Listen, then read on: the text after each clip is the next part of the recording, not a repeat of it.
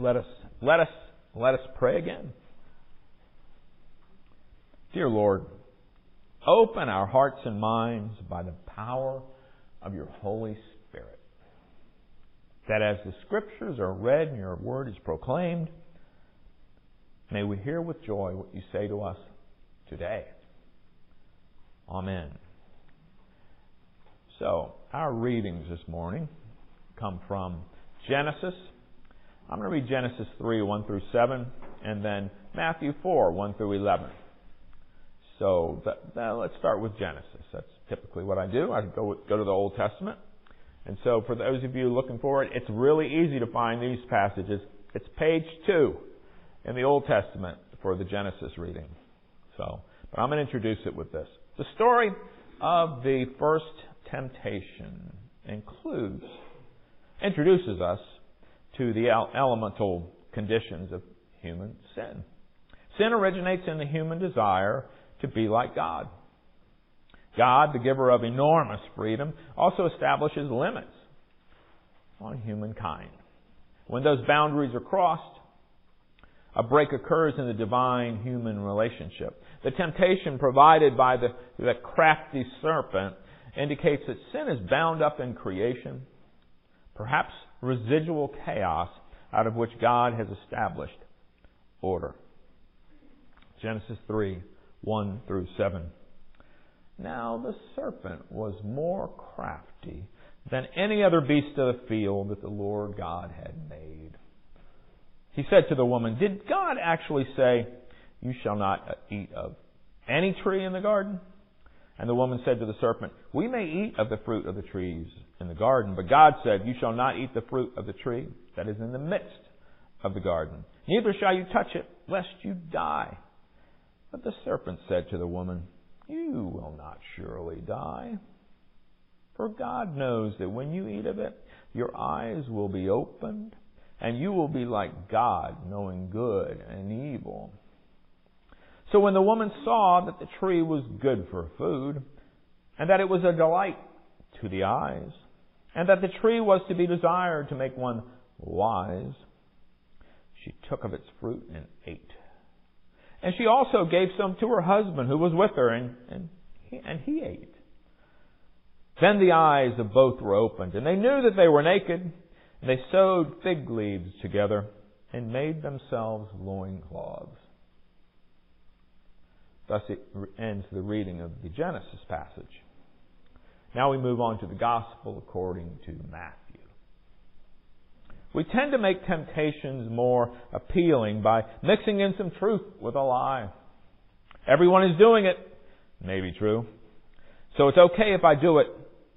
Absolutely not. The devil, who is the real being, used this technique with Jesus. He distorted truths from Scripture in an attempt to get Jesus to sin. Matthew 4, verses 1 through 11. Then Jesus was led up by the Spirit into the wilderness to be tempted by the devil. And after fasting 40 days and 40 nights, that should sound familiar, he was hungry. And the tempter came and said to him, "If you are the Son of God, command these stones to become loaves of bread." But Jesus answered, "It is written, Man shall not live by bread alone, but by every word that comes from the Word of God." Then the devil took him to look at the holy city and set him on a pinnacle of the temple and said to him, "If you are the Son of God, throw yourself down. For it is written," and the devil quoted Scripture to him, "He will command His angels concerning you, and on their hand they will bear you up, lest you strike your foot against a stone." Jesus said to him, "Again, it is written, You shall not put the Lord your God to a test." Again, the devil took him to a very high mountain and showed him all the kingdoms of the world and their glory. And he said to him, "All these I will give you, if you will fall down and worship me. Then Jesus said to him, Begone, Satan, for it is written, You shall worship the Lord your God, and Him only shall you serve. Then the devil left him. And behold, the angels came and were ministering to him. This is the word of the Lord. Thanks be to God.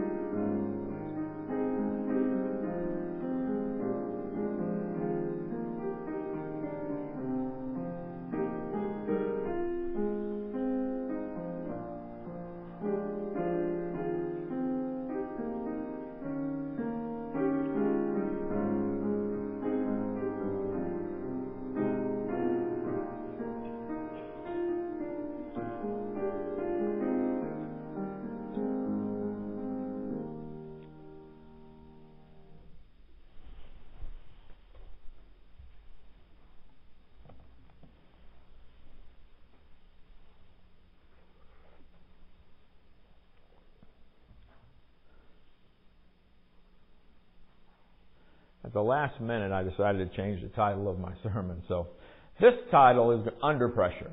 Under Pressure. And the question for the morning is, how do you face temptation? How do you face temptation? Jesus, out in the wilderness. This was a true test. The pressure was on. Jesus was truly tempted. First, He was in the wilderness. Have you been in the wilderness before? Have you been in the wilderness before? You always end up doing without something. Jesus did without food. There's nowhere to turn for help. You must rely on your own senses, your own will. Now, as noted in the Scripture, Jesus was famished. 40 days and 40 nights without food. He may have been thirsty too, but they don't mention that. Have you ever been hungry? So hungry. Unless you've been on a fasting diet, probably not. We don't typically, Americans don't get hungry like Jesus got in the wilderness. So Jesus is in this situation, and someone is there who can help. Satan. Satan's not far. Never far. Despite the need, Jesus endures. And Jesus prevails and proves one thing. Jesus showed that He really was the Son of God. Because of why? He held the faith. Jesus, the Son of God, remember, was heard that this, just a verse before our reading, this is my Son, the beloved, with whom I am well pleased. Remember that from the baptism? That was Matthew 3:17. Jesus overcame the devil and his temptations. Jesus resisted making Himself comfortable. Jesus resisted dazzling us with a miraculous save. Jesus resisted becoming the ruler of the world. And anyway, what would it say of Jesus if He used evil to gain power? The outcome does say that Jesus passed the test. Jesus obeyed God.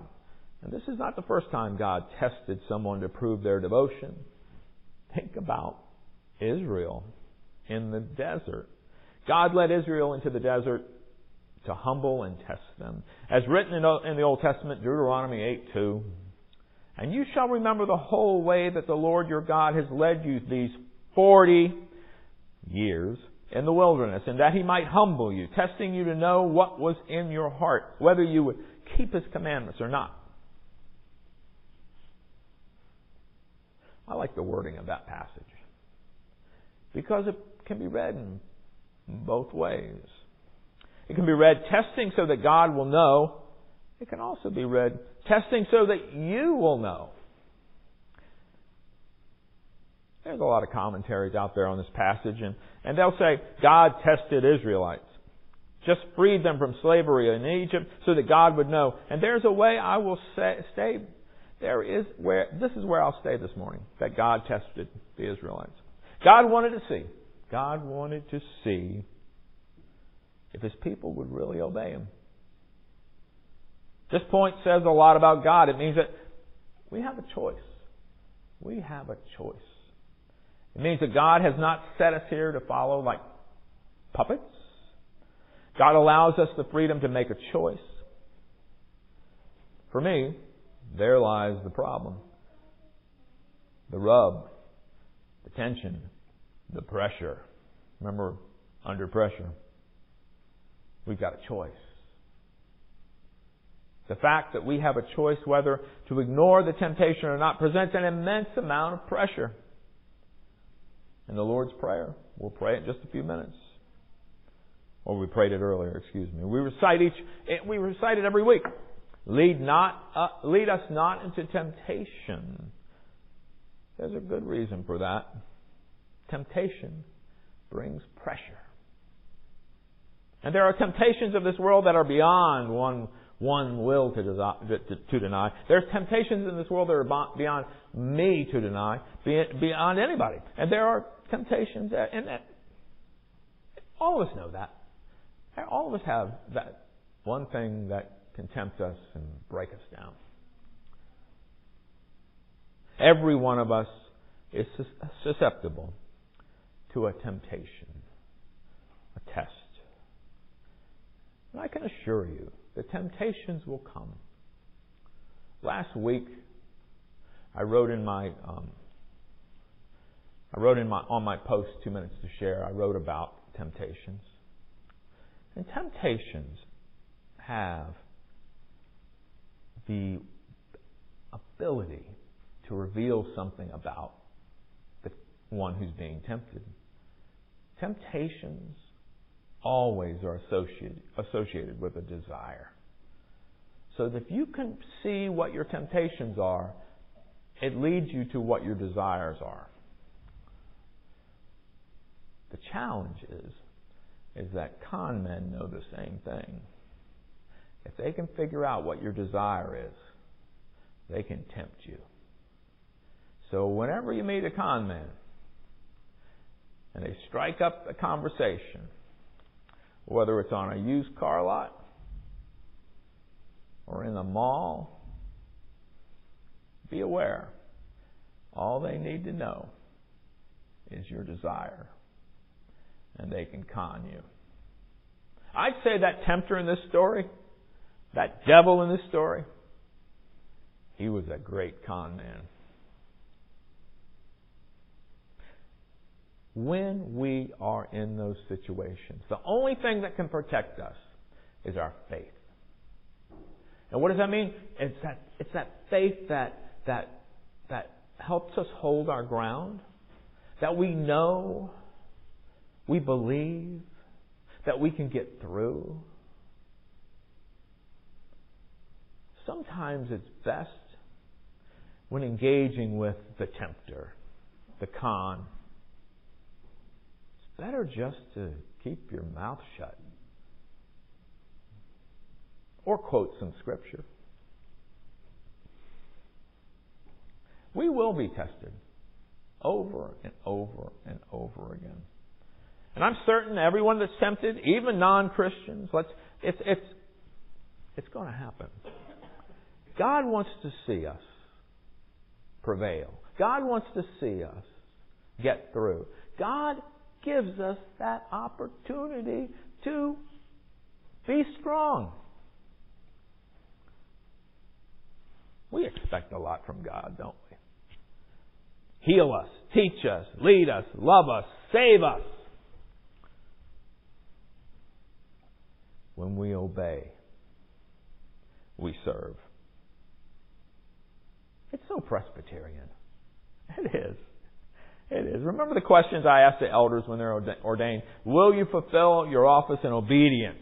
That's keyword, obedience to Jesus Christ. And the prayers for the elders. Give them prudence and sound judgment, wisdom and courage to order the life of the church in obedience. It's repeated over and over again. Because in that obedience, that's a shield, that's a protector, that's a buffer against the tempter. You should be alert and ready to be tempted.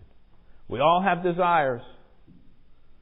Therefore, we all can be tempted. The only way to know if your convictions are real is to allow yourself to be tested, to be tempted, to be under pressure. There's nothing wrong with the temptation. Where we fall down is in our response. Jesus gave us the opportunity, gave us the out to hold on to our faith. Evil is here. Evil is there. Evil is everywhere. Thank goodness Jesus Christ stands beside us. Let us pray. Dear Lord, in these trying days, we can be tempted. We can be tempted to act on our own. We can be tempted to so many temptations. But Lord, may it be that you give us the strength, the simple strength of believing, holding our faith against the challenges of being a Christian in a broken world. In Jesus' name we pray. Amen. Amen.